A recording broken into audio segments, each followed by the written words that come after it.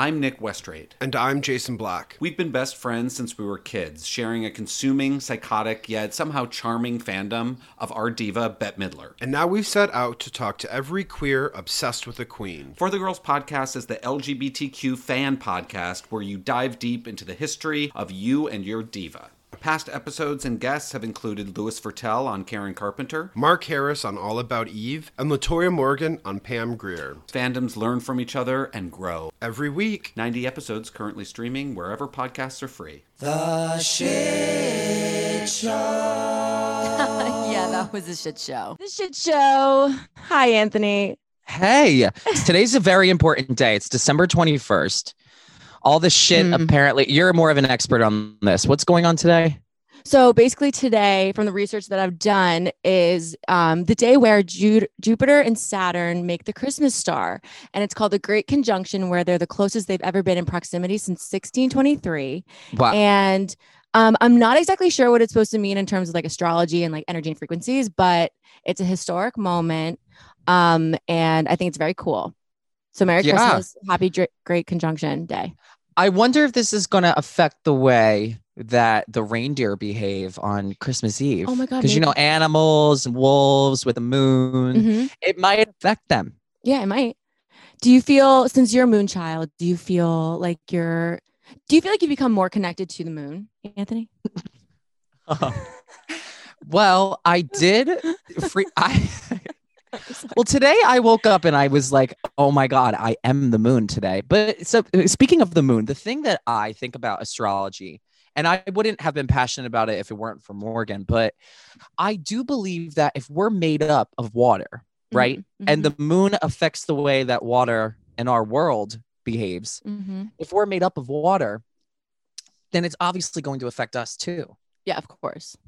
Agreed. Now I sound like that sounds like the logic of like a COVID denier. No, I think it makes sense, like in terms of like science, because like, what are we, like 75% water? You could ask like a doctor that, they'd be like, I don't think so. We'd be like, I wish I was more connected to the moon. I feel like the only way that the moon is connected to me in any way. What does that mean? Like, okay, so every like star sign has like an element. So there's 4 elements.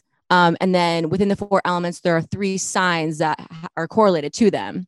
So there's earth, air, wind, and fire. No. It's earth, water, fire, and air. And so, Anthony, you're a water sign, a Cancer. Okay.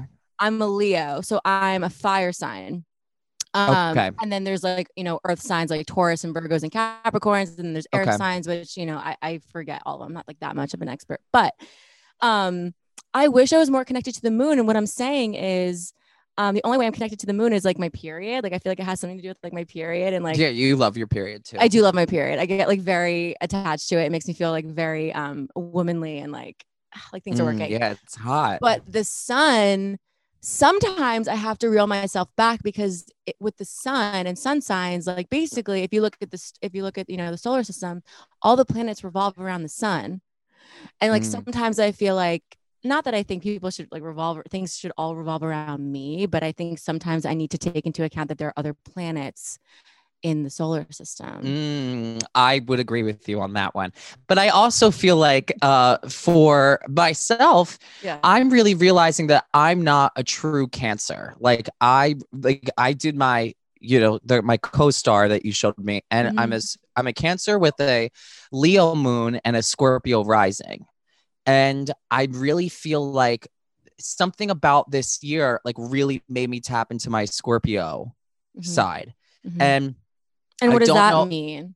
I don't know. Like, I don't feel like I've had some things happen to me this year that normally I feel like I would get so sad, emotional about, which I feel like is more of my Cancer thing, but I've gotten more so just like tell it like it is, boom, boom, boom, boom, boom. And I don't feel bad about it. So I think maybe one of my New Year's resolutions, because people are going to be listening to this on the 30th. I think maybe one of my New Year's resolutions is that I am going to try to be more sappy emotional. Because that's what I really was before. And I feel like I'm not as sappy emotional. So like whenever Taylor Swift releases a new album, I can find myself tapping back into that. Yeah, definitely. But it's like lost. Yeah, which is every month now. So she's like trying to ruin my life. But you know, I don't know if that's like really a full-blown resolution that I'm gonna like focus on, but it's something that I would like to gain back because I do miss that. And when I would like to have it more consistently, because when it does happen, it hits harder than usual. Right. I know. You know, I know like the first time having McDonald's after like 2 months, and then you're like, okay, fuck, I have a stomach ache. Right. I know what you mean. Sappy emotional. I go through just like waves where I'm like not emotional at all, and then I get very emotional, and it hits me like like a wave, like a tidal wave, really, not like a ton of bricks, like a tidal wave. Well, yeah. Everything with us, like we just are here, and then we're not here nor there nor here, but it's never gonna last. We're in the same solar system, which is good.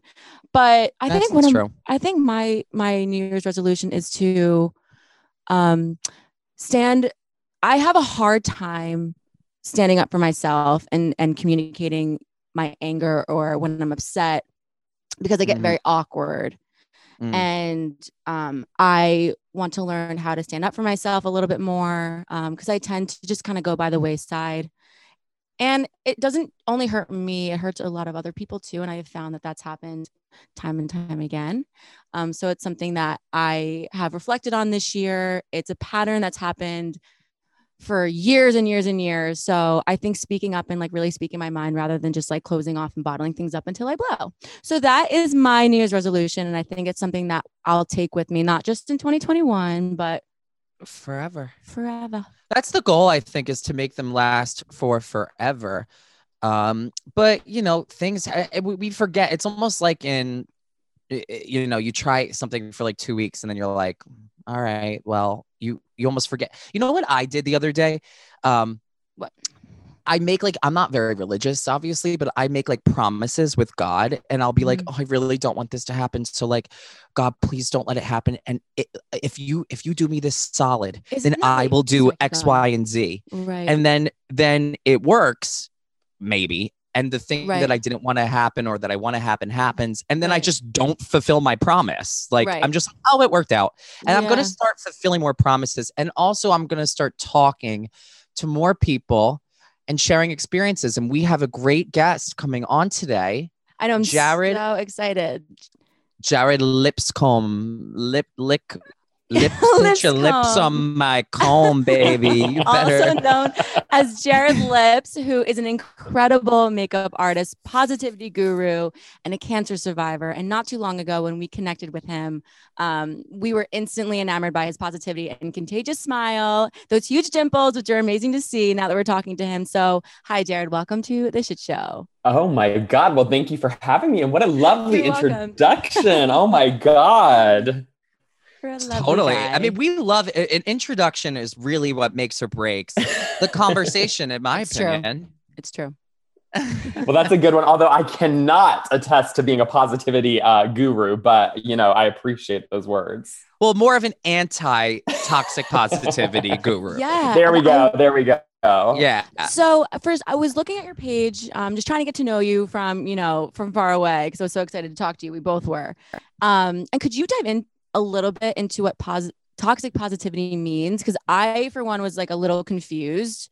So let's hear your take on it, and why let's not subscribe to it. Yeah. So basically, I mean, I got leukemia last year in 2019. So obviously, like, having like a very, interesting experience with a very possibly life-threatening cancer diagnosis. Thank God I went into remission and I'm doing much better now. But during that time period, I noticed so much of the rallying around for support for me, which I appreciate endlessly and will never, I accept all of the graciousness that people gave me.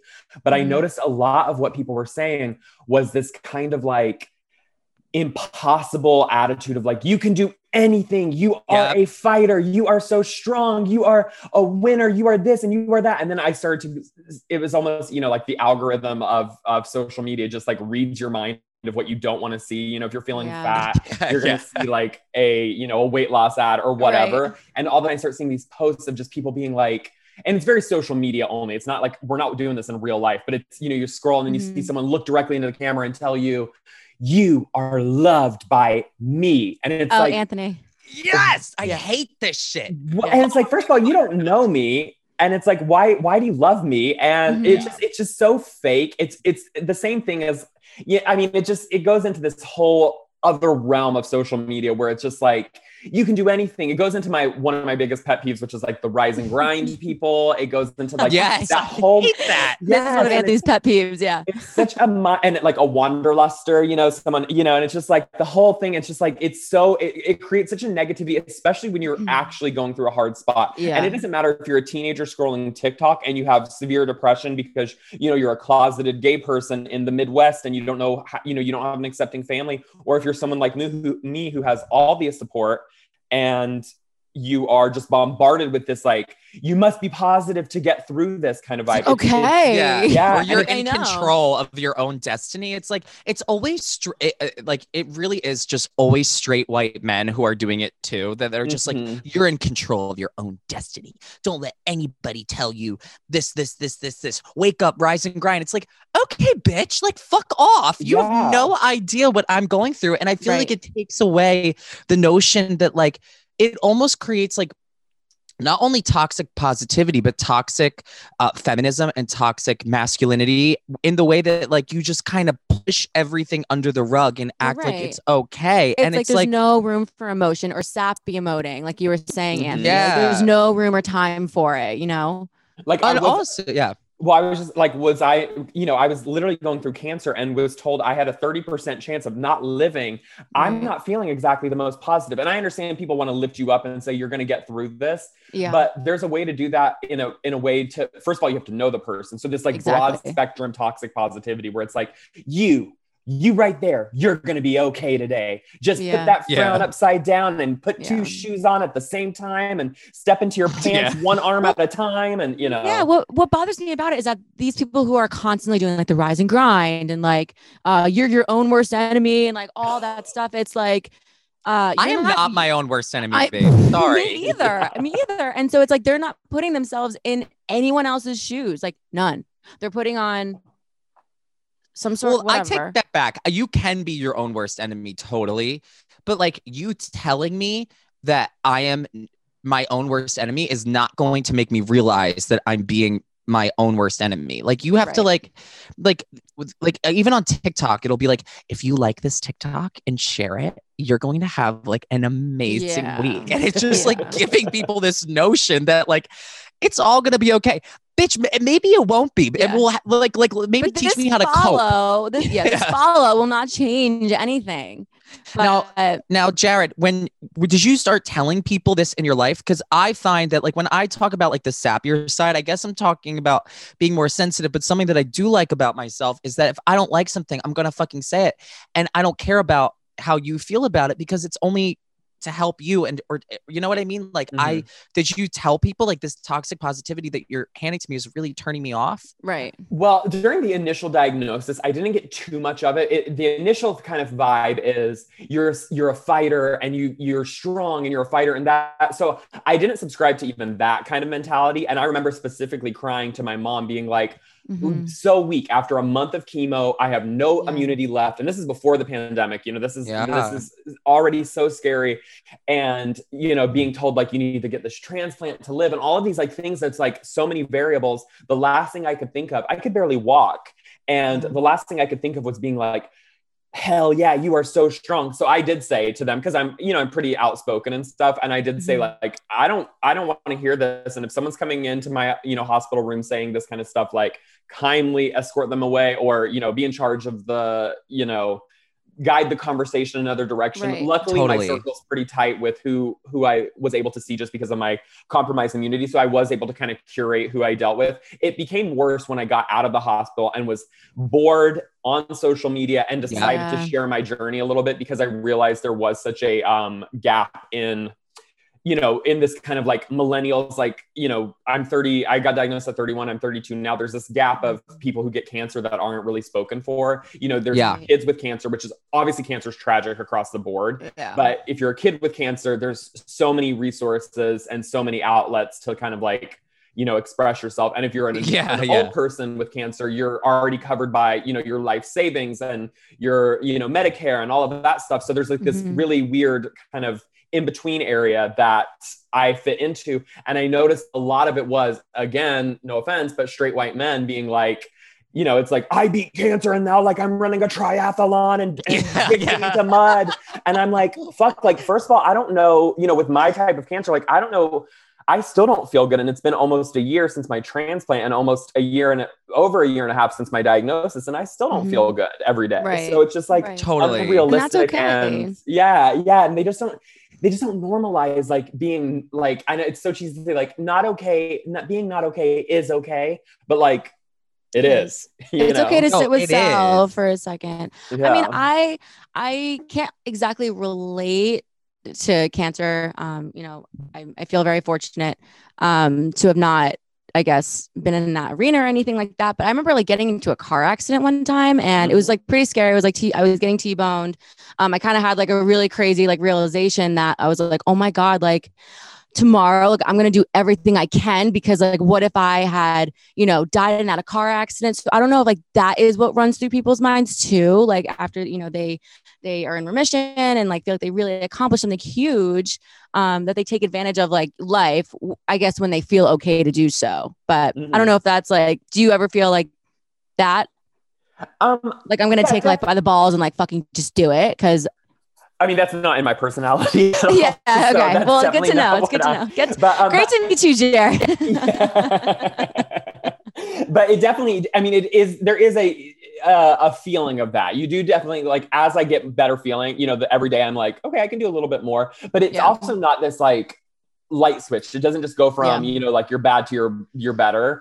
So there's just so much nuance in it and people are just missing the nuance. And if they were doing the toxic, if they were doing, if they weren't doing toxic positivity, they could find the nuance in being positive and dealing with stuff like that. So totally. Right. And going off of that, it's like, well, because I have Crohn's disease and like it's like it manifested itself in like a skin thing, like an extraintestinal manifestation. So I get like really bad like skin lesions and my immune system is like fucked up and I have to be on a biologic drug and go every 3 weeks and sit there with the drip for 3 hours. And it's like, it just becomes a part of it and like a part of your life. And I don't think that it makes me any stronger in like a way, like people are like, you're so strong. I'm like, I don't think it makes me any stronger. I think it just makes me more resilient might be the better word, that like certain things are like, well, this could be happening, whatever. But also at the same time, it's like, and I don't know if maybe you felt this,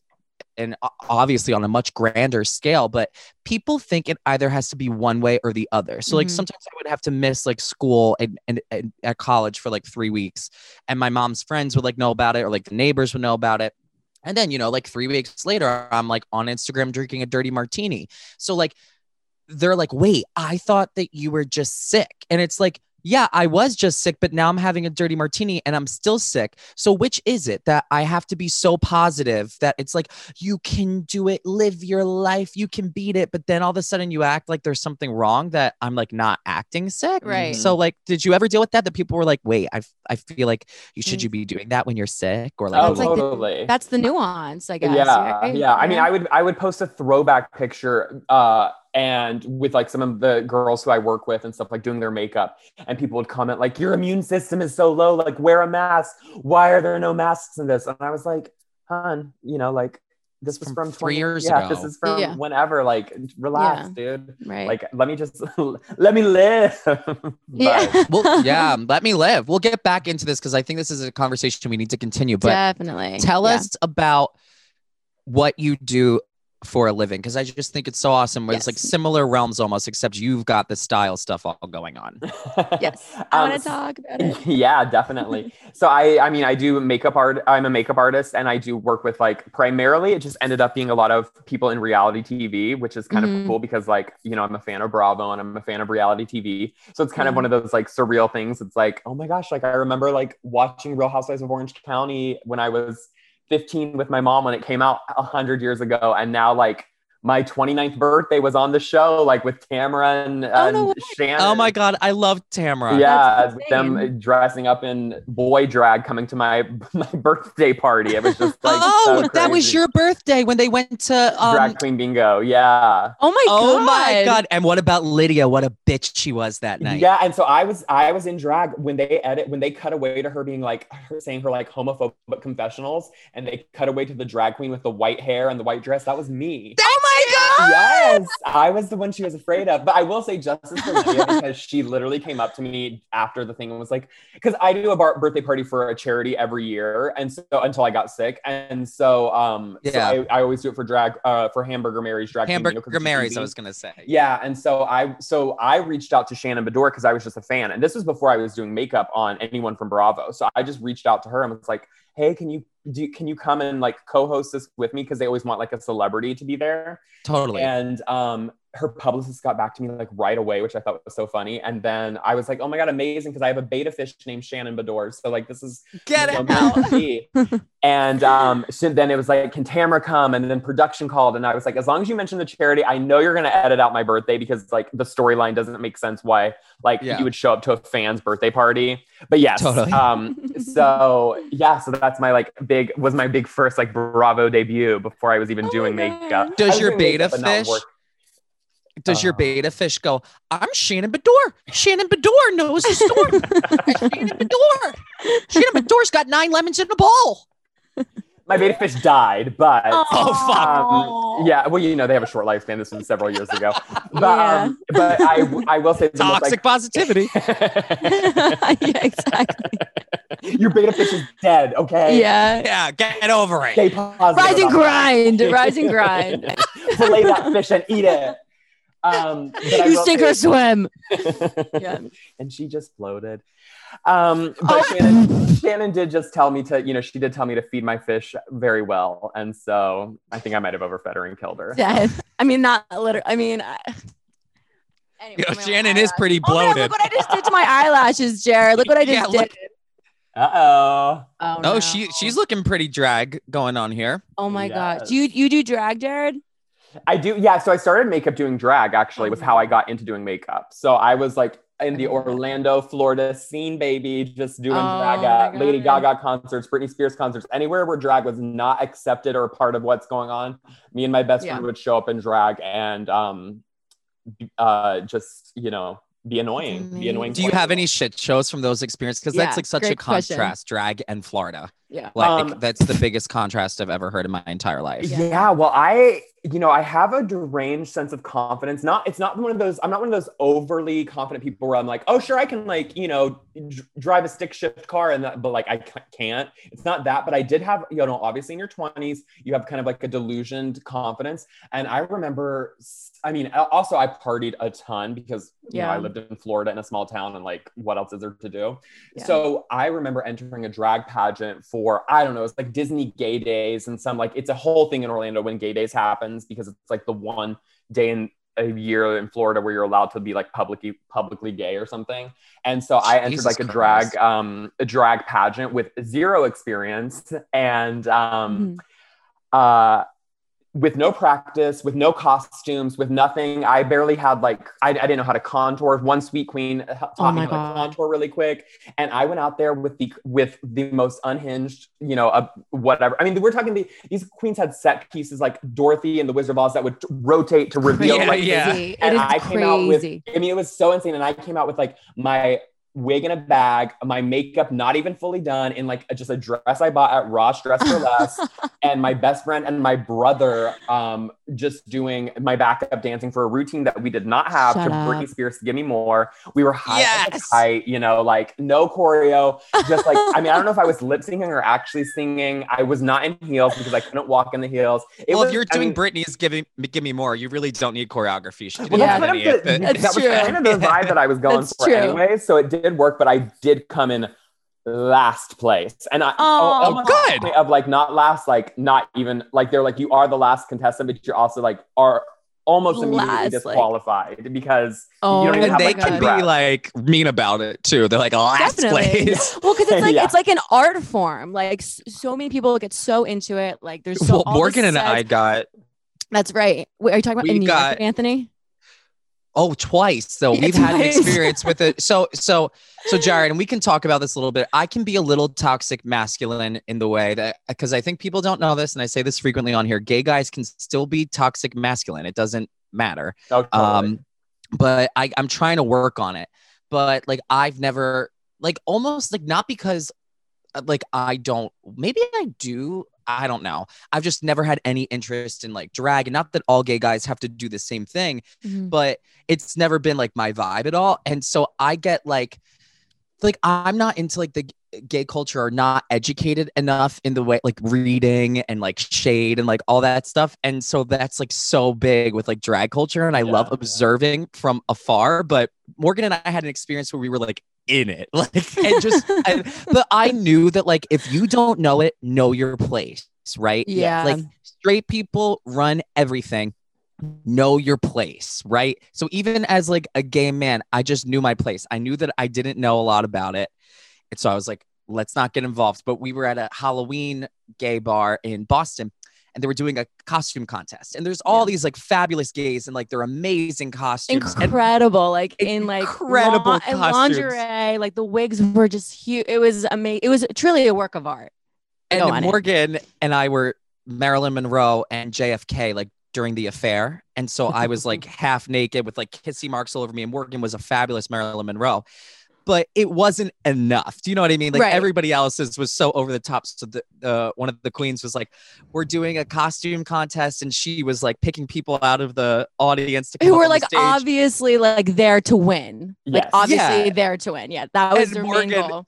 Morgan was just like stereotype, like gay girl at a or straight girl at a gay club. And I think they probably thought I was a straight guy. And we went up on the stage and we were like, Morgan's like, look. And everybody just went, Again, the sun doesn't all revolve around me. And I get up on stage and I thought like I was like stealing the show. Again, like this costume was good, but it wasn't like over the top. Like all I had was like a wig, a beauty mark, red lipstick, like huge eyelashes, like, and a white robe and heels.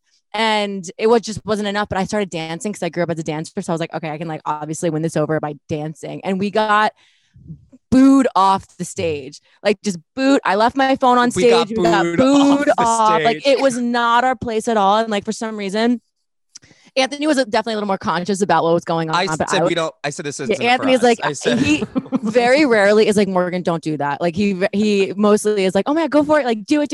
Like my cheerleader. And then this time he was like, all right. And I just like sprinted. There's another time in New York where we were at the like random bar, Anthony, we ran into a drag queen. And she was fabulous, but her I contour still have was- her business card. yeah. And her contour was insane. And I like had like a makeup consultation like with her because I don't contour, but I need to because my face is like a little round. Well, I don't need to, but I'd like to learn how to. And she gave me like a little like contouring lesson like at the bar, which was That was a nice. good story. Do you want to tell it again? I'm like going there's into- like this ongoing like kind of joke where like obviously it's the shit show and like we tell all these stories, but I'm like learning that I'm not a good storyteller. no, But you are a good storyteller. no, It's if you're just there, Anthony, I am because you always fill in like the details, but like we always like give the punchline before the story. You know what I Oh, mean? yeah, yeah. before the story. Yeah. Now, Jared, do you have any experiences? Because there's some nightmare experiences in this business, but do you have any? You don't have to reveal who it was if you're not comfortable. Do you have any nightmare experiences doing somebody's makeup that you were just like, This person is like what the wretched. fuck just happened? Yeah.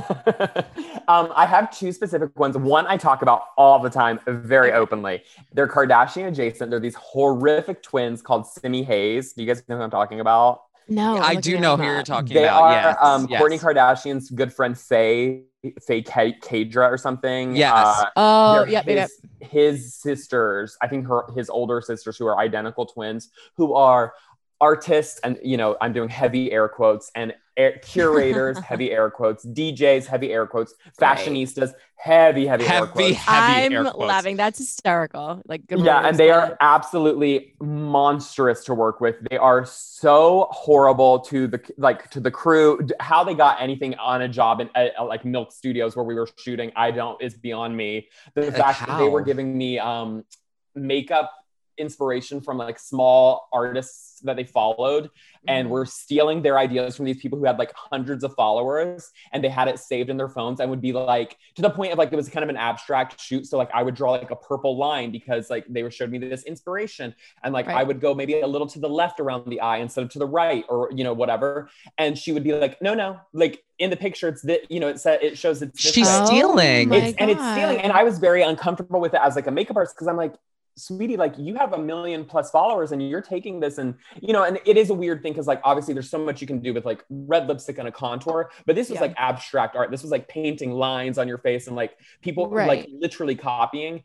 And so she got, one of the two of them got really mad at me, but that wasn't even like the point. Like I could care less. Like I deal with people who are unhappy or like need, you know, or not, we didn't have the same vision or whatever. Like that happens all the time when you do makeup. You just wipe it off and fix it. It's makeup, you know, it's not a tattoo. Totally. But the problem is the way they treat everyone on set. They're so horrible.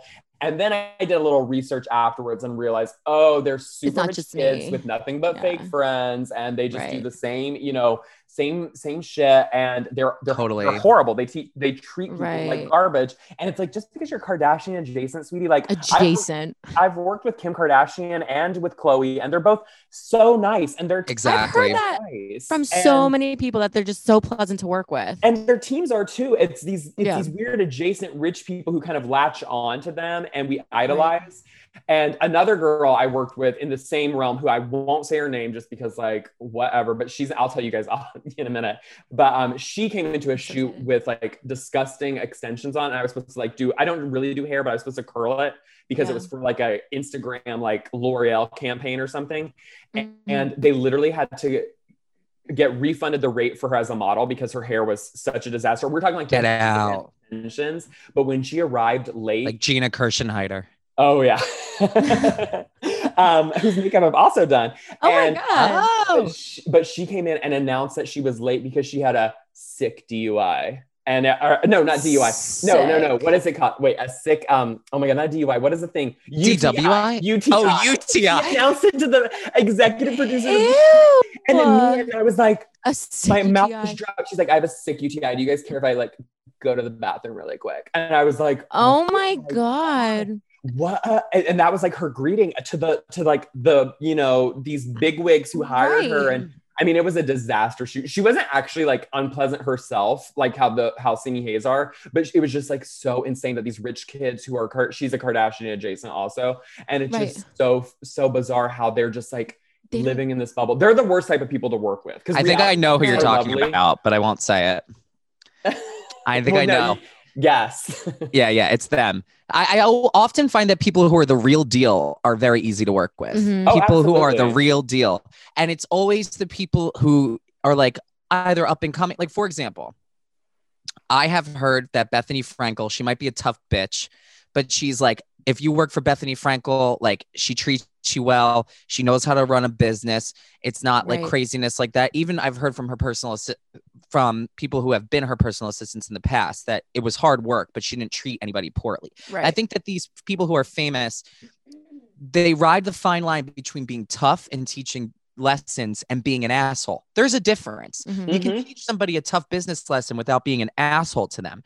Like I worked, and this is one that I'm public about, is I worked for Dorinda Medley, and she was awful. She was awful and just not kind, and not that you have to be rainbows and butterflies or toxic positive, but there's a difference between being tough and being an asshole. And if you're being an asshole, sorry, I'm not playing that game. Like, I'm not doing I feel like people like Bethany and like the Kardashians too, like they're productive because they're the ones that actually started things from like the ground up. So they find like lots of pride, and like they're proud of their product, their image, their brand, that a lot of people like, you know, adjacent from them. Like Dorinda's adjacent Bethany. like it's like the same thing. I feel like it's just kind of like they wear that badge on their sleeve and think that they can get away with anything. Like there's not much credit, or it's just like a lot of entitlement for no credit. So that makes sense. What do you find is the most annoying thing, Jared, that like these types of celebrities do? Because for me, what I've chalked it up to is lack of communication.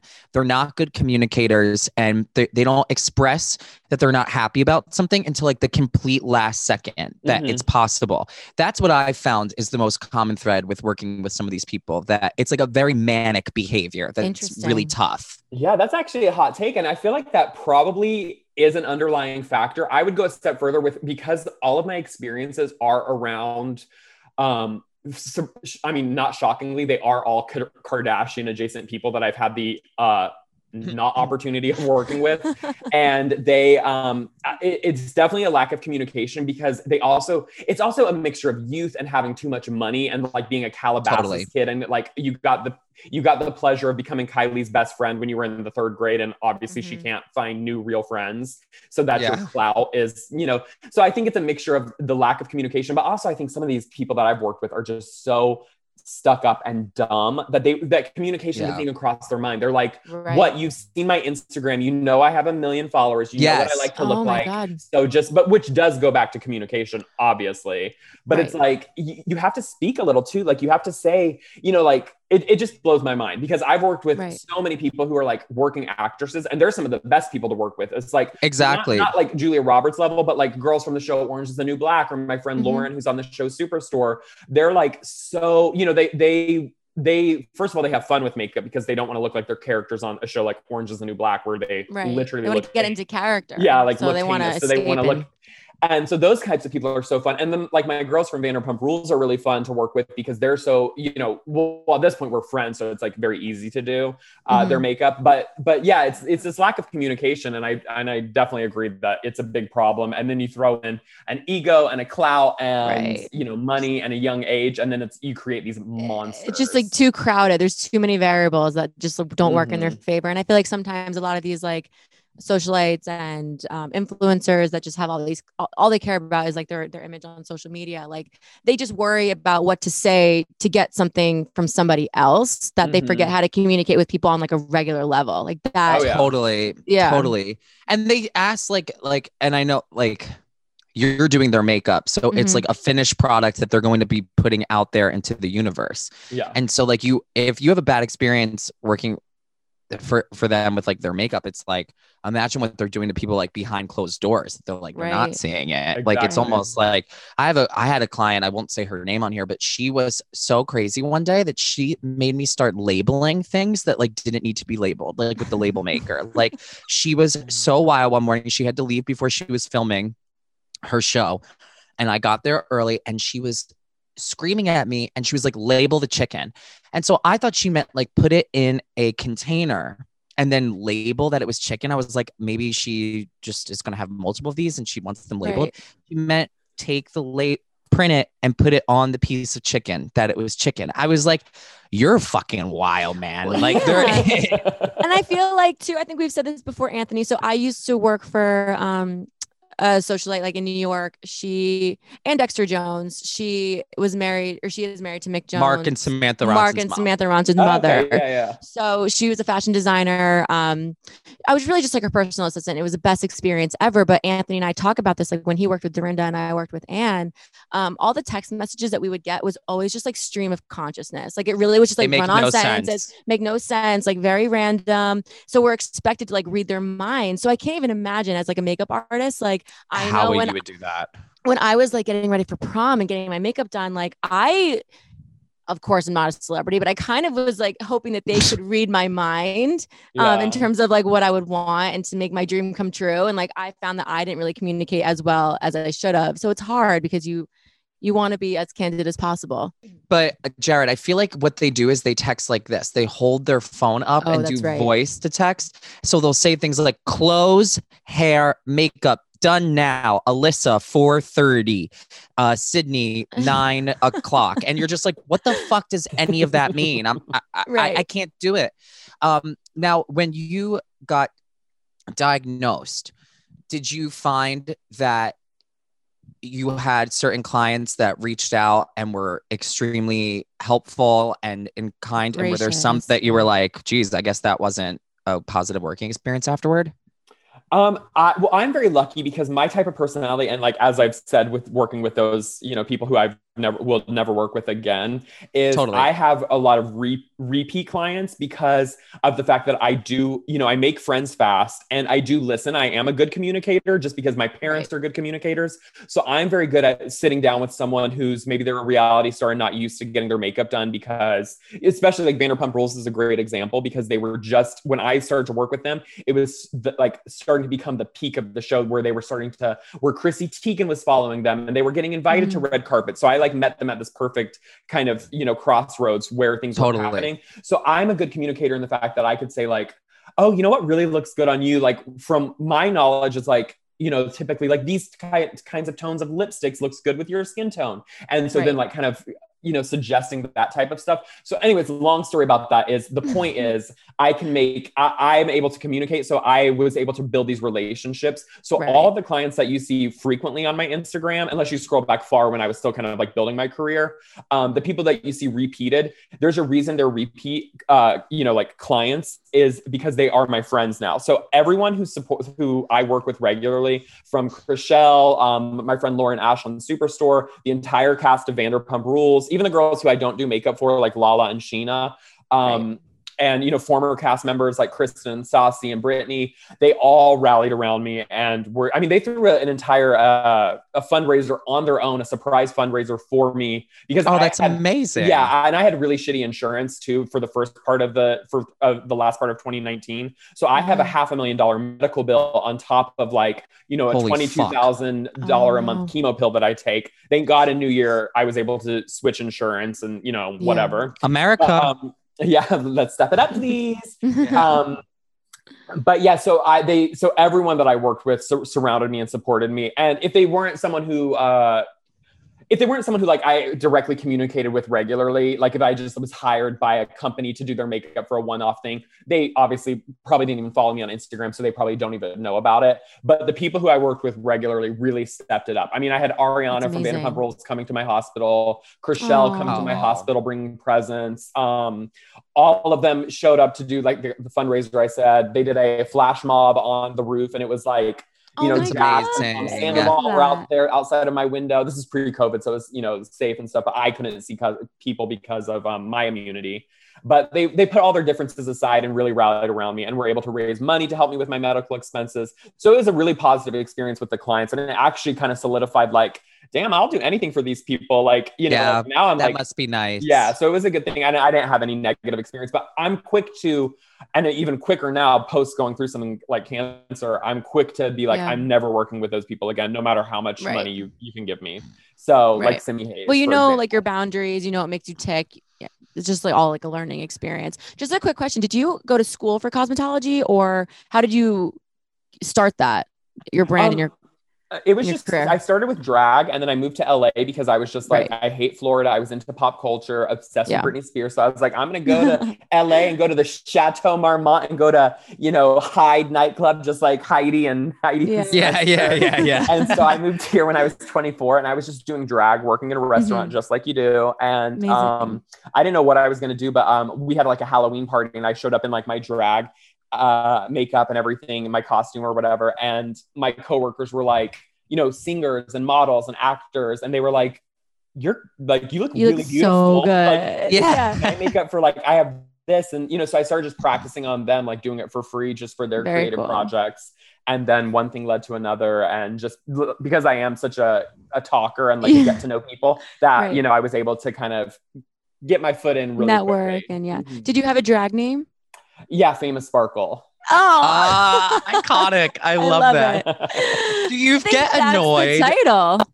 Do you get annoyed when people are like, because like I guess you like probably get into your drag persona and there's people who are like, yes, and you're like, all right, stop, you're not normally like that. Because I could see myself doing that, like being like, yes, queen. It's like, I don't do that normally. It's almost like, yeah, you did it. Pat on the back. Right. Positivity. I mean, I don't get annoyed because I don't do drag enough anymore to get annoyed. Now I save it just for my birthday parties, Halloween, and any concerts that I go to. So obviously, like a special many occasion. of those things are not happening right now. So it's like, I haven't done it in forever. But Totally. I don't mind. But the thing about my drag persona, so it's very inspired by Paris Hilton and Britney Spears and Lindsay Lohan from 2007. Oh my Oh, god. Specifically, the amazing. picture of them. Thank in God the we met three you. car. Yeah, the three of them in the car. That is my mood board for my drag queen. So Amazing. I would film in college. Like I would take a college class, and I cannot stress this enough. Like, I mean, I don't want to go into like how bad of a partier I was, but I was fucked up 24/7. So I was like in my film class. I don't know why I took a film class at my community college. Don't ask me. I don't know. I don't know if I graduated that college. I don't know. But like I would borrow one of the cameras before, you know, we had like all the smartphones and all the editing and stuff. And I filmed a mockumentary about Sparkle and her journey of making a music video before she had a song. And that was like Oh my god, Yeah, that's so, like, incredible. yeah, so it's a mess, but so the whole point is I don't have a drag persona. It's basically a heightened version of who I am. I'm a lot nicer now and a lot more politically correct now because I used to make some very off-color jokes, you know, about you know, body sizes and things like that because I was, you know, a very plump queen, and so I was very proud of it. But I was also very but I was also very quick to call out skinny people in maybe a derogatory ways and stuff like that. So I've grown from it, but but my drag is basically just a high-end version of myself. So if someone comes at me with that yes queen nonsense, then I'll be quick to be like, bitch, like you're just talking to me. Just it's me behind the contour. It's me behind the contour. I just have. I love that vibe. You could steal that line from one of your old clients about the UTI. That'd be a perfect line for your persona. Yeah. Sorry, I had a sick UTI. I'm late. Sick UTI. Like very like Lindsay Lohan. Yeah, I need to bring back Sparkle for like the 2020 edition. Maybe 2021, I'll do like a special one-off, you know, like Instagram video now that we have that platform. And you should give her an IGTV series. Yeah. Honestly, I Famous should. I mean, I got the Sparkle. time. Yeah. I love that. Yeah, I got the time. Now, I want to know about dating with cancer. Did you even attempt? What was it like? What was that process? Okay, well, I'm going to tell you guys something, but I do not want a pity party because I have gone to therapy and have moved on. It's been over a year, but I had a boyfriend of 3 years who dumped me 2 months into my diagnosis. Shut up. And fuck him. What a shock it was. Oh my God. But then I look in hindsight and talk to a therapist and realize like it wasn't that much of a shock. You know, it's like one of those things like relationships, sometimes they really do plateau and people stay in them for comfort. Totally. And I'm not one of those people. I'm highly emotional. I'm highly communicative. And I did not see it coming because I thought we were going through a rough patch before I got sick and that we would work through it. Then unfortunately I got sick and I thought, okay, well, this is our time where we're going to unite and like go, you know, we've been together 3 years. This wasn't like your typical like 2 month long, we're in love. Like, let's see where this goes. Yeah. This was like 3 years. We were living together, had a dog together, whatever. And so he broke it off. And I mean, he's a whole type of, because you know, if you need to leave someone because they have cancer, I in a weird way could understand that, but this was not that. This wasn't like, this is too much for me and we're still figuring each other out. This was a narcissistic, weird type of person who I was just blinded by. So anyways, once I got over that, it was kind of worked out because I was so focused on healing from cancer and I had all my family moved out here with me and all of that happened that I kind of was able to just kind of like let the morphine and the chemo make me forget about it. So I had a pretty quick recovery from the breakup. In 2 ways. Yeah, I had a quicker recovery from the breakup than I did the cancer. That's so good. then finally in the new year, I was like, you know what? I'm going to get on the apps because obviously I'm immunocompromised and then the pandemic happened. So I was like, I'm going to start getting on apps and just like see what happens. Totally. Right. And I mean, your guys' podcast is the namesake for online dating, you know? Shit show. It's a shit show. And so I tried and I still try and stuff. And I talk to some guys and stuff, but it's like a weird mix of people who are, I had one guy like obsessed with my symptoms and it turned out he thought he was sick. So he was trying to like use me as his own, oh my God. What's like it called? A hypochondriac MD. fixation. Oh my own God. WebMD. And then I was literally like, oh, I don't think like, you know, I was like, we can talk about other stuff. Like I'm really not defined by having had cancer for like a year. Like I don't mind to talk about it, but like we're talking about like my symptoms that I started. Totally. And I was like, okay. And then I like tried to do that. And he was like, thank you so much for the information. I wish the best for you. And then You're I'm like, not "See ya." happy. And he probably like repeated his questions to like make sure like he wasn't or was like feeling these symptoms. Like that's crazy. They had like some hypochondriac fixation on that. It was That's like so wild. sociopathic behavior, actually, is Yeah. doing that to somebody. Yeah, and you just never know what you're gonna get out of dating apps. I mean, there's just so many different types of people on there. Everyone wants something different. So Yeah. How did he find out that you had cancer? Were you kind of like an open book about it?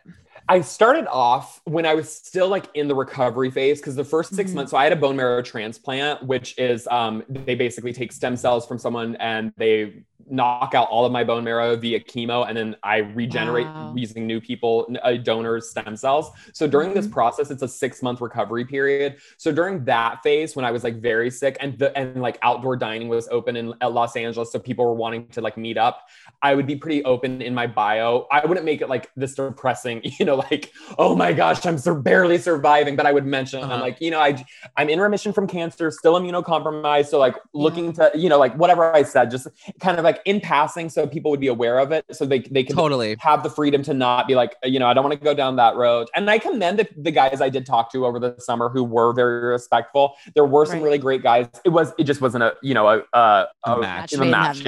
Yeah. But so there were some guys that were respectful of that. And then you had like a lot of the guys like that who were psycho about that stuff. Then you had the non-profile readers who would be like, what's up? You want to come to like a party that I'm having? And I'm like, no, like I'm back in the hospital. And then then it's like a quick unmatch or whatever. So then finally, after my 6 months, when I finally like started to be able to see my friends at parks and stuff and hang out outside, I finally was like, I'm going to remove that from my profile. And when it comes up, if like we get that far in a conversation, I'll say, because it's now starting to be more, I mean, it was only been a year, but it's starting to be something of the past now. So I'm like, okay, like it doesn't need to define like the present any longer, because I can now be like my main personality trait.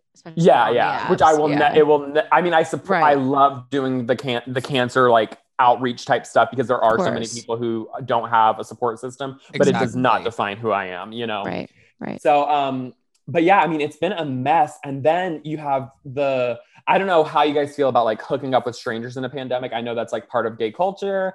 But like the amount of people who like want to hook up still, it's just like so mind boggling to me. Well, I often feel like, especially the gays, like online, there's two types of them right now. And I don't know about straight people, but I feel like it is different with them. I feel like they're more like middle road with this. It's like, like, well, we'll meet up if you're comfortable, like whatever, like with dating. But like, I feel like with the gays right now, it's either they're just at circuit parties, like being crazy in their own homes or like in big get-togethers, or they're not meeting up with anybody at all. And I've only come across like those two types of people. And like, I'm somewhere in the middle. I have been to like a party with more than 15 people since the beginning of this. And I obviously right now it's bad. I won't do that anytime soon, but I found that there's no room for like middle people like me, like right now. And so like I'm talking to some of these guys on Hinge, and we'll be having a really good conversation. And it's very flirty. And then I feel like it gets to a place where it's like, are we going to meet up or not? And then it's like, sorry, like I'm trying to work around convincing myself to go out on a date during a pandemic. And then you get messages, they're like, want to come like fuck me while I'm blindfolded. So I'm like, all right, which one is it? Yeah, which one is it? Like why is it so polarized right now? It's like so strange. No, it's crazy. And like everyone wants, I guess, well, not everybody, I guess, like there's just like a certain amount of courtesy that you want to put out there. But Jared, are there like any other narcissists that you've come across on dating apps, like crazy weirdo stories that you'd like to share? Yeah, I mean, I have a couple. One of my big rules on dating apps is like, and I know like I use social media and stuff, and so I'm very finicky about social media, and because I have had like Bravo fans be like, like when you would link your Instagram, so it's like approved or something. I don't know how dating apps work, but anyways, one of the apps I had to link my Instagram so I would get like, so they could verify my identity, and then it would be like, it'd be like, oh my gosh, how do you know? So, and it's like, oh my God, dude, like we live in LA, like literally like, don't even, like don't try that. Right. Like I know what you're doing. You're not going to get on Vanderpump Rules through that, like the makeup artist that's hired by Britney herself, like not even employed by Bravo. Like it's not happening. You know what I mean? People don't know the difference between working for the talent and being employed by the network. And so like you can often, I don't know if this has happened to you, but like I've said certain things like on interviews or whatever, like about the shows, and they're like, a executive producer from Bravo said that this is happening. And I'm like, I do not work for Bravo. Like, stop. Right. This is like, don't, yeah. So besides that, I have this kind of rule that I was like, I want you to be, okay, let me see if I can get it right. I want you to be old enough to know what young enough to know what TikTok is, but old enough to not want to do it. You know what I mean? I'm not in your category 100%. then. I am. I mean, I do them.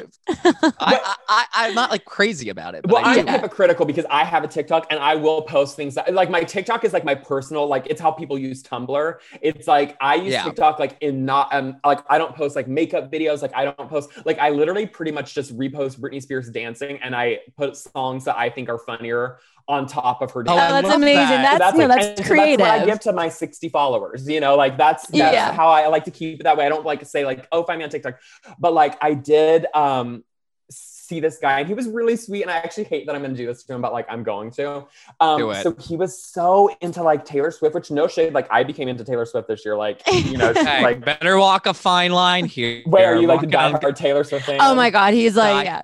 I'm not like a fan, like a stan, the way that like I'm on her fan accounts and like this kind of stuff. I write songs myself and I play music, and I feel like this generation, we don't really have anybody like that popular that's like that of like a Carole King, Joni Mitchell, Mhm. Stevie Nicks like type person that like writes in that way, like Yeah. mostly by herself. So like that is like, she inspires me so much. Oh, Andrew, why are you Yes. making those fucking faces? That's like so Andrew. ridiculous, Andrew. Last God. week you were saying that you would consider dying for her. So don't Yeah, I downplay would die it. for her. He said Yeah. that. Would you say you'd give your child away for her? I Yeah. would die for her, He but loves there's Anthony a loves difference her. though between being in like the fandom where it's Yeah. like, look what she wore on December 3rd, and like I Right. don't like, I'm not like a little girl. Well, Taylor I feel Swift like a fan. I lot just of people love who her. are Okay. like super fans don't necessarily like respect those celebrities. Like I feel like Anthony like respects Taylor Swift. Yeah, I like want to like I would never have sex with her. Like I can have sex with women if I want. I just would never defile her like that. Anyway, Jared, tell us what was going on with Taylor Swift.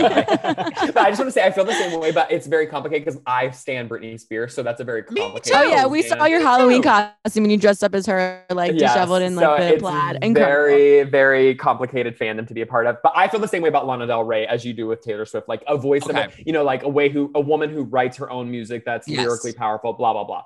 Anyways, Yeah. so I started to talk with this guy who was a Swiftie, a Disney fanatic, and Oh, what was Jesus, his a other Disney adult? a Disney adult, Swiftie fanatic, and a Carrie Underwood fanatic. So it was already, Shut up. I was like, No, already this is like very dangerous territory. I was like, this is already like we're 3 strikes and we're out. But like, you know, times were tough and like things were like slow in the dating world. And like we got along. I get it. We got along in like a very friendly way. Right. So it was like kind of fun to chit chat and like that kind of stuff. But then I just should have never, like, had I not started following on social media, which like does not happen in this century. Oh no. But like, had I not done that, I probably could have like maybe seen like, you know what? I don't know. I can't even like go there. But anyway, so then I started to follow him on TikTok because I was like, oh, sure. And then it was just like this bombardment of like these weird, like trends that like the youths were doing, you know, where it's like they would play like list your 5 Carrie Underwood songs, and it would be like these weird Oh, like no. memes, and it's just like these stupid little dances where you stick your Just tongue out like way halfway too and you, like, into point it. you point to the Oh, yeah. the yeah, tongue it's that like have. you know you're a Carrie Underwood fan when it's like do Yes, do, it- and then you and like it's- point.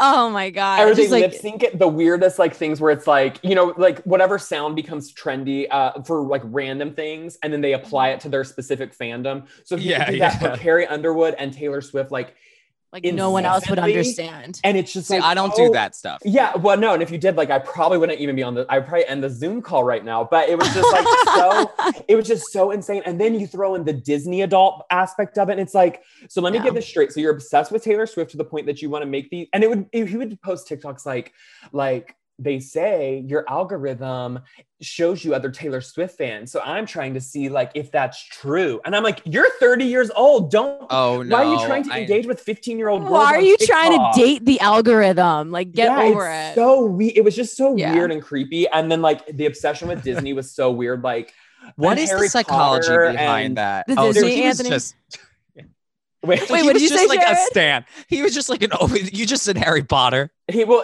Disney. I Well, to me, can't do Disney that. and He Harry was a Potter are po- the same thing. Like, no, He was a no pothead. shade. Yeah, I'm a pothead too, but not in the same way. Like, it's so A weird. Potterhead. They A call them Potterhead. Potterheads, I think. Potterheads. Oh, well, it just like absolutely disgusts me. And it was just one of those things where I'm just like, Disgust. I appreciate, like, I have such stand-up for certain things. Like, I'm a secret Katy Perry fan, which is like my secret shame. But like, I will never post a TikTok of me being like, Katy Cats rise up. Like, let me see you. If you know, Oh my like, God. California girls, click here. If you like, Right. Green, click here. Like, no, don't do that. Well, it's like one of those yeah, things you want to like keep to yeah. yourself. Like I just find that like people like this guy who just expose themselves and like all the fandom on TikTok. It's just like, Well, on my Who- Instagram story, I post myself like playing a lot of Taylor Swift songs on the piano, but it's I won't beautiful. ever. It's You have a beautiful. talent. It's beautiful. Yeah, You have the yeah. talent. Yeah. And it's the I'm same thing, nervous it's- now that this is what guys think. No, no, Oh, no, this is- But you're not at that. You're not at that point, Anthony. You're not at that point. Like this is like weird stuff. Like these are three weird things that like are okay. Here's the thing. Let me hear. I feel like being Guardian like Leviosa. Guardian Leviosa. I think that being like a Taylor Swift fan is fine. Like you can be a super fan. I understand that. Carrie Mhm. Underwood, fine. Like it's very No, niche. that's wrong. It is, well, listen, I mean, as here- a gay person, it listen- is wrong, but yes, go ahead. Go But ahead. I listen, understand what you're saying. here's my take. And the Disney adult thing, I'll never agree with because I'll never understand like the infatuation with Disney. But crime. all three it's a little scary. And add And they're Harry all- on top of it. And then and then Harry Potter. The thing is, all those four things are very different too. So it's like Yeah. who even is he? Well, and that's what I really quickly realized. Because again, going back to communication, my big thing, I put it on every one of my profiles, either in a fun, cutesy way or like a Right. very direct way. I'm like, you got to be able to communicate because I am so done with the like, hey, what's up? Not much. You chilling? You cool? Conversation over. Yeah, like I'm done Right. with that. So I always have like in my bio now, like something along the lines of like, we're in a pandemic. If you're not down to like communicate and chit chat, like. I like, should add that to mine. Yeah, it really does help because it does weed out a lot of people who are looking. Because I personally am not looking for hookups because I'm immunocompromised. Yeah. So like, I'm definitely Totally. not gonna like hook up with a stranger right now. Like, even if there wasn't a global pandemic. Yeah. But and no shade if that's what people want to do and whatever. No judgment on my end. But like, so communication is key. But what I realized is his entire personality was based on liking these very specific things that I did Yeah. not like. Aside from the fact that like I like Taylor Swift like the way that I like songs and music, like, and Mhm. and I get into it. Like, I think it's cool, like her, whatever it is, the love triangle on Folklore and like how the songs tie to each other. Like, I think all of that is cool and that's an art form. And I like, I'm Mhm. into Totally. that kind of stuff because I'm super into pop music, but I'm not into like this weird kind of like getting attention because you like a celebrity, even though, like I post about Britney Spears every single day. So I am a hypocrite And I love will that own for you. that. Yes. And thank you. And my biggest consistency is like I will stay inconsistent, but this was like a flaw of Oh, I love that. so many such epic proportions. You can't like Harry Right. Potter, Disney, Carrie Underwood, and Taylor That's- Swift and be a diehard of all four of them. and That's then what date I was someone in saying. their It's 30s. he just seems like a little unsure, and he feels maybe he's like trying to like act like a Find super it. fan, like act like a super fan, so he like finds someone that's at least a super fan of one. One of them. Yeah. Yeah. Well, here's the thing. I don't Uh-huh. like the guys that I tend to go for and that go for me too. Like, we never, and I'm okay with this. Like, none of them like Taylor Swift. But Mhm. none of them do. And I like that because I almost want her to be like my thing that I Totally. appreciate. Because Yes. then if we start really getting into it, we're going to have like disagreements about her music. Like, Well, it's I'd good rather you just not like conversation. her. It's good Yeah, I'd rather conversation, you just not like her at all because I thought it was going to be a deal breaker. Like, I've Mhm. told friends about certain people I've dated, and they're like, "Oh, it's a deal breaker for you, right? That they hate Taylor Swift." And I'm like, honestly, no, because she's like my thing. Like, they Yeah. can like Little Mix or whatever they like. right. But does it get annoying to you, Jared, when you stan like? Because people do this to me, and I feel like it's often like gays in a zoo. It's like they're behind the glass window. It's like, which one do you stan? And like blah blah blah blah blah. But because I love Britney too so much, like Yeah. when I was in kindergarten, like I was like in her fan club, and like my aunt like wrote a card to me like from Britney, and I thought that it was really Britney Spears, and all my Valentines that I would give out in middle school were Britney. And I just loved Britney. And even now, like obviously her true fans have stuck by her, but people are like, well, who do you like better, Britney Spears or Taylor Swift? And I'm like, do you think that we're just like myopic ants that are like walking into hills like gay people? Like, which one do you like better, Britney Spears or Taylor Swift? It's there's like Madonna in there too. Like Madonna. I got in a huge fight with somebody about Madonna yesterday. Now, Jared, let me get your take on this. Somebody was talking about Madonna yesterday to me, and they're like, you know, like, do you think that like Taylor Swift will be as relevant as like Madonna has stayed like after her career like kind of plateaued? And I'm like, first of all, they're totally different. And second of all, like, why do you guys still think Madonna is so relevant? It's like, that's just but you can be a fan of her. And like, I recognize, like, I am a Britney stan, but I recognize that Britney's not necessarily the most relevant person right now. It's just, we love her. So we continue to follow her. Yeah. She's an icon. Yeah. So he was like, well, I just love the way Madonna like really empowered women. And she was just like, you know, be a slut. And like, I've had to work so hard to get here. And I was like, is that really empowering women, like treating people that you work with like shit? And then like, it's like a toxic cycle. Do you often find that celebrities do that? Like that, I feel like they think that they're at the top so they can treat everybody on the bottom like shit, but then it creates a toxic cycle that it just happens over and over. Yeah. Well, I worked on a Madonna music video, and it was recently, like within the past, like for whatever her last album was. And I was doing makeup for like the dancers and stuff. And she herself wasn't horrific. I mean, she did go around to every single extra on the video and like with a magnifying glass and like looking at their makeup and their hair, which I thought was like so dumb. Like, you think it's dumb? I find it like kind of eccentric a little bit. I hate that shit. It wasn't cute. It wasn't funny. It was like she was like serious, and her team is annoying, and she surrounds herself with these. It was another really horrible experience that I was a part of. Tell us. It was mainly that woman who does a lot of the styling, B. Akerlund. Her husband's Jonas Akerlund, and he does all the big videos. So he was directing the video, and who else was in it? Like my friend Gigi Gorgeous, she had like a cameo in it, and some other drag queens from Drag Race. Was this bitch on Madonna? No. This was after that. It was from the album where she had the song with Maluma, and this was the song, I think it's called God Control, and it's like about the shooter. And so it was also like very like traumatic. And I actually saw Gigi again in New York when I went to do Watch What Happens Live. And we were talking about the music video because we didn't know how it was going to end up. And then at that, I saw her like when it came out, a year later, however long later. And she was like, honestly, like me and Nats are so like offended by the video because they have a close relation to Pulse nightclub, and I do too. That's where I spent my 19th, 20th, and 21st birthday at in Florida. And so I'm like, I do too. And we just thought it was like done very insensitive, like to try to get like almost like a clickbait video of Madonna about the shooting at Pulse nightclub. But this was also done in like 2018 or 2019. So it's like, so it's so irrelevant. Madam X. Yeah. It's that one. Okay. And the song was called God Control. But it was just like, so it was like her weird way of trying to stay relevant. So between the way who she surrounded herself with, which is a big thing, going back to like Kim Kardashian and how her and Khloe were so lovely and their team was so lovely. And it's like Madonna's team was so horrible that even if she could have been the nicest person, you interact with all these people in between, except for her makeup artist. Her makeup artist is actually like a saint and was the kindest person I've ever met. That's awesome. And which makes sense why he works like exclusively with her. So it gives me a little faith in Madonna, but the rest of the people, monsters. And it's like it just makes you question them as people to be like, why surround yourself with them? What's up with that? So, totally. I feel like they just get lost in their own ego, so they don't pay attention. Like as long as they look good, like it doesn't matter. Yeah. Well, I can handle diva-ness. It's just something that really turns me off about Madonna is that she tries to cushion her diva vulgarness, and I don't mean vulgarness in the way that she presents herself in music videos. I'm all for that. I mean vulgarity in the way that she treats people. And she tries to cushion it with, I've been at the bottom, I've been fucked around every time, and now I'm up here and I'm bitch on Madonna and this.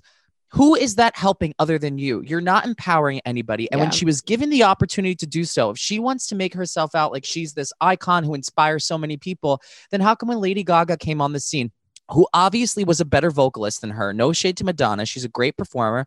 Lady Gaga's a vocalist. She's Broadway tier vocals. Unbelievable. She was so horrible to her.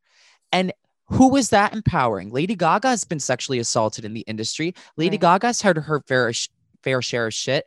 And Lady Gaga was so right when she came out and was like, you know, I'm from New York. Madonna, you lived in New York too. Why don't you come up to me let's smoke a cigarette together and you can tell me what the fuck is wrong with me. Like she was so right. And that turned me off from her for forever because she's not empowering women. No, she's not. I'm with you with that. And then after doing the music video, kind of solidified my like opinion. Like, okay, yeah, because even Mariah Carey's a diva, and it's like, yeah, she's a total diva, but she is wonderful to work with. I haven't worked with her personally. I've heard that. Like, my friends do her makeup, you know, and one of the guys who does her hair, and I've known her team that does like her backup dancers when she had the Vegas residency, and they said, yes, she is a diva. Yes, she will be late. Yes, she gets wheeled around and stuff.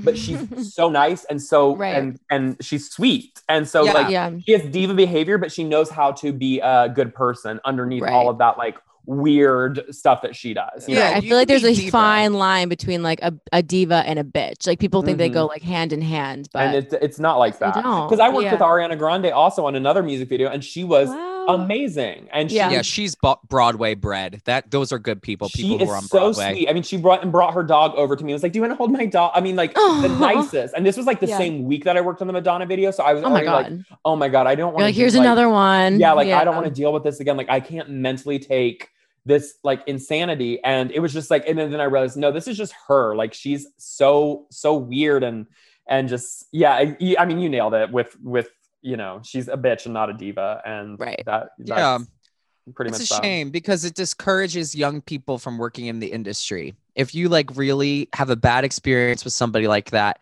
and the worst part, just tell it like it is. You're not empowering anybody, but you know, the worst part is you go and you work on something like this and you can learn a tough lesson. But if somebody is really cruel to you, going up to you with a magnifying glass, she doesn't really give a fuck. She's doing that to show. It's like an intimidation tactic. Dominance. And that's like an abusive tendency, in my opinion, to assert dominance over somebody and to incite fear in them. Especially with such a power in like you already have the power. Like you don't need to go ahead and shove it in my face even more. Right. Yeah. Jeez. No, let's circle this back to what we were talking about in the beginning to end it off. Toxic positivity. Yeah. We got to prepare ourselves for it, guys, because it's coming. Oh, God. We're going to be bombarded with this new year. Oh, that's so true, Anthony. You're so We're right. Get a lot of talk. Let me just say this as a public service announcement, and we can add on to it. Everybody can have their 2 cents. Okay. Just because the clock is changing at midnight on December 31st to January 1st, 2021, doesn't mean that this is a restart. Right. We're still continuing the same problems that we've had in 2020. 100%. Nothing is changing. Right. You can maybe change your mindset if you personally choose to, but nobody should feel this pressure that all of a sudden 2021 has to be different. Right. It's not going to be. It's not going to be. We've had some positive things happen. We can look at things in a way that we want. We can try to manifest. We can do all that stuff, but let's not stray away from the idea that if you feel depressed, let yourself feel depressed. It's just a time thing. Mm-hmm. It's just a number on a clock. And there's still like work to be done. Like you can't just expect like 2021 to come and all those problems and all the issues and all the, you know, depressive thoughts that you've had, you know, just go by the wayside. You can't let that happen. No. What do you think, Jared? Yeah. No, I think I think you're dead on. And I think it's, you know, people are obsessed with like, this year is going to be my year. It's my year. Ugh. And let me tell you, 2019 started it off being my year. I was working with the most clients I've ever worked with the biggest celebrities I've ever worked with, was finally like fully, not just financially independent, but like able to splurge on stuff. And then surprise, August 27th rolled around and I was diagnosed with leukemia and my life changed forever. So not to be like a fear monger or anything, but just the point is, it's realistic. Like, you can't go into anything saying like, this is mine and it's all better now. And I think, I mean, it's definitely wise to prepare for it. I know I've mentally prepared for it, of the onslaught of posts, of the faux positivity posts of what I've accomplished in 2020 during quarantine, you know, and not going to happen. It's not going to happen. Well, it's like people don't really care. Yeah. First of all, no, I think to a broader extent, no one cares. Yeah. No one cares unless you're providing us an album like Miss Taylor Swift did. Mm-hmm. No one cares what you did in quarantine, you know? Yeah. And the worst thing is, and for anybody listening to, and we can all probably attest to this, we've had life changes. You certainly, Jared, have had life changes. You know, makeup, your profession right now, it's an in-person thing. Right. And you can't digitally do somebody's makeup over Zoom. You can do consultations. You can do consultations. That's very true. But we've all had things that have changed this year and will continue to change. Mm-hmm. And you do not have to feel the pressure to say, listen, this is what I did with my time that I was given. Right. This was not expected. This wasn't like you're in school and you're like, Christmas break is coming up. I can do all these things over Christmas break. Every week during this pandemic, we thought that it was going to be over the next week. Morgan and I would go on social distance walks around New Jersey and say, well, you know, in 2 weeks when this is, we never sat and reveled in the time. Never and were that's in the moment. Yeah. Because that's not the society we live in, is to be like, take this and craft and relax and do the podcast you wanted to do. Maybe we did that, Morgan. That's a great thing. Yeah. But if you come out of this year into 2021 and you look at your list of things that you wanted to get accomplished and you didn't do any of them, that's fine. Right. Totally fine. Right. Totally. Like you're not getting graded on your quarantine process. I feel like nobody's grading us. I feel like people are, there's like pressure to hear like how people like handled it or like what they did or like, you know what I mean? Like if I were to be graded on this quarantine, I think I'd get a D. I really do. And but, like, I don't care. But I would probably get, I think that I started out with like a solid B-, went down to an F, maybe back up to a C+. Right. What about you, Jared? What's your grade? I mean, I would say, you know, I started around like an A-, getting like through the thick of things with my personal health. But then once I was in quarantine, I mean, I'm like, you know, what grade do you get for just like getting by every day? And just saying like, that was okay, so good. Just another day, you know, like let's just get through it. Whether it means a Netflix binge or if it means you're going to actually read a book, which I have not read a book at all this quarantine. And if I see not even Harry Potter. So you know, an F. I got an F in quarantine and I'm okay with it. And I think that's, instead of the toxic positivity, that's what we need to normalize, because I get a lot of that kind of like, I've had it because my career happened kind of quick because of the people I met in the series of networking. And I get a lot of people being like, how did you do it? Like, you're working my dream job. And it's like, no, well, my dream job was to work with Britney Spears and Nicole Kidman. And like, that's not looking like it's happening anytime soon.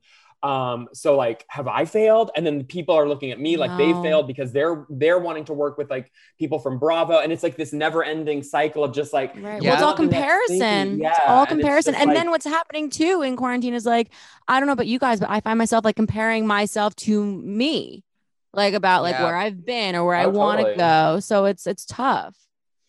Well, Jared, to end it off, this is not toxic positivity, but I think it's I think it's good to also at the same time count the things that you've done, because it does make you feel better. And I think that sometimes reveling in a feeling can be good in dealing with things moving forward, or at least counting what you're like grateful for too. Yes, grateful and toxic positivity are not, you know, they're not the same mutually side exclusive. They're not the same side of the coin at all. So I'm very grateful, but you've combated something, and you're especially right. You know, you have the kids with cancer and then old people, but I really feel like 30s, you're a young person with it, and it's almost more morbid in a way, and people don't know how to deal with that. And you certainly have so many experiences from drag in Florida and, you know, your experiences with celebrities, dating apps. And, you know, I think that your shit shows are really awesome.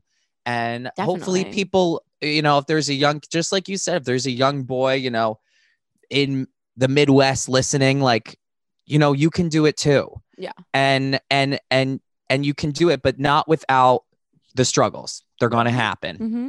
You can't just get up, because sometimes it's dangerous for a kid to just get up and be like, I'm gay and I want to do drag. You might get shot in some places. Exactly. So do it Yeah. on your own time. Mm-hmm. Jared did it. You can look to him as inspiration, but you don't have to follow Absolutely. every exact step. But so thank you, Everybody Jared. has their own journey, and you made that very clear. And it was so great talking to you.